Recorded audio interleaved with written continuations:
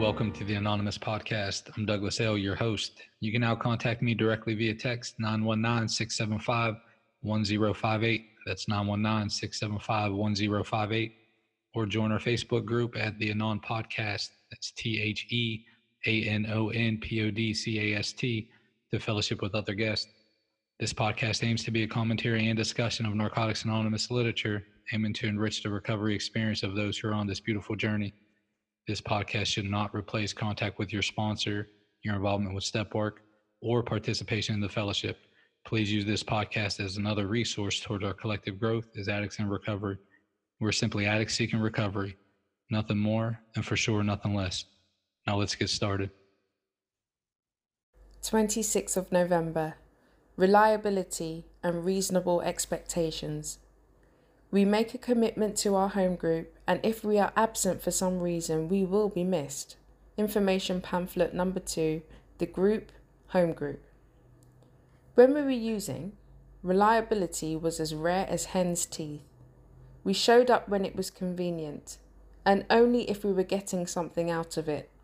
We might have made it home for the holidays, but stayed just long enough to get gifts that we could return for cash.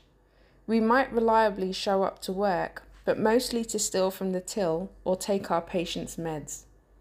The gratification of spending time with family or giving an honest day's work for an honest day's pay was lost on us.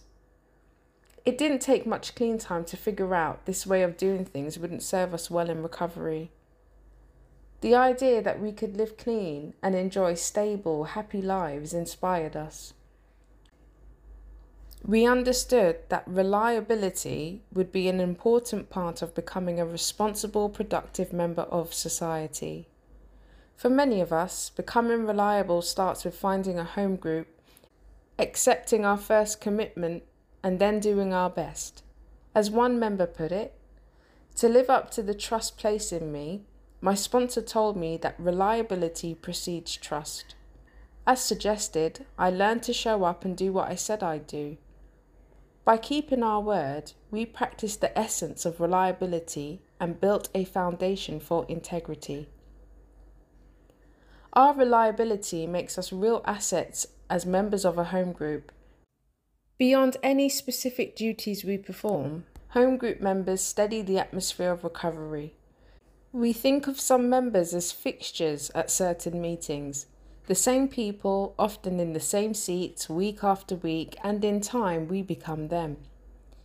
It's okay to take us for granted. That's what we're here for, one home group member explained. We're like candles you keep on hand just in case. We're here to produce some light, if needed, or to set the mood. I will be true to my word today. I will show up and do what's expected of me at home, at work, in the community, and in meetings. Thank you for letting me read. Welcome back, everyone. This is November 26th. Reliability and reasonable expectations. What do you think of this one, Paul? I think you choked on reasonable expectations because all of my expectations are unreasonable. Let's be clear on that. Yeah. I have a high tolerance for unreasonable expectations. That's like moderation and shit. It's a mist that you might get a glimpse of, but it's not real. It's the thing that I run past between the two extremes, right? That's what they said. What's balance? The thing you run past is you're going from extreme to extreme to extreme. No carbs. Give me 3 dozen of donuts for breakfast. No carbs. Fuck, give me 4 dozen. Yeah. That's it. But we make a commitment to our home group, and if we are absent for some reason, we will be missed. True. We will be missed. And that's the thing, is making commitment and learning to do that is what happened when I got to Narcotics Anonymous. So here's how I start off in NA. Yes, which is not a bad thing. So if you're in that season, saying yes to the fellowship is a good thing. So let's start there. My yes. I feel better once we start there, Paul. Because if we jump into the whole balance piece, my head might explode. Because I think we're going there. But so I said yes all the time, and my motivation was not spiritual. My motivation was I wanted you to like me, so I'll say yes to everything. And so that was the extreme, and it was served me for a season. And then at some point, my sponsor had to help me and say, okay, where are we going to not say yes? And if we say yes, are we going to follow through? Because I'd say yes to a whole bunch of things, and then I wouldn't do them. I was not reliable. And he said, you're going to become reliable because when you say you're going to do something, you're going to do it. And I learned in this fellowship how to say yes and mean it. And so sometimes now I have to stop for a moment and I have to think about what my yes means. Does it mean I want you to like me? Does it mean I want you to accept me? Am I saying yes just because I want something from you? Or am I saying yes because I know that I can complete the task or whatever it is that is required of this commitment? And you think there's a lot of value on that, Paul? Like the whole evaluation of why am I saying yes? I think I don't know if there's a lot of value, but I think it helps to see where my yeses come from. Yeah. At some point. I'm not saying with 1 or 2 days clean, say yes to everything. Yeah. Say yes to everything. Just say yes. Say yes to everything if you have 1 or 2 days clean. Yeah. Make coffee, yes. Read a reading, yes. Help stack up the chairs, yes. Come to coffee afterwards, yes. Let us pay for you, yes. All of those things say yes to. But when we start to have things that say last a year, can I do that?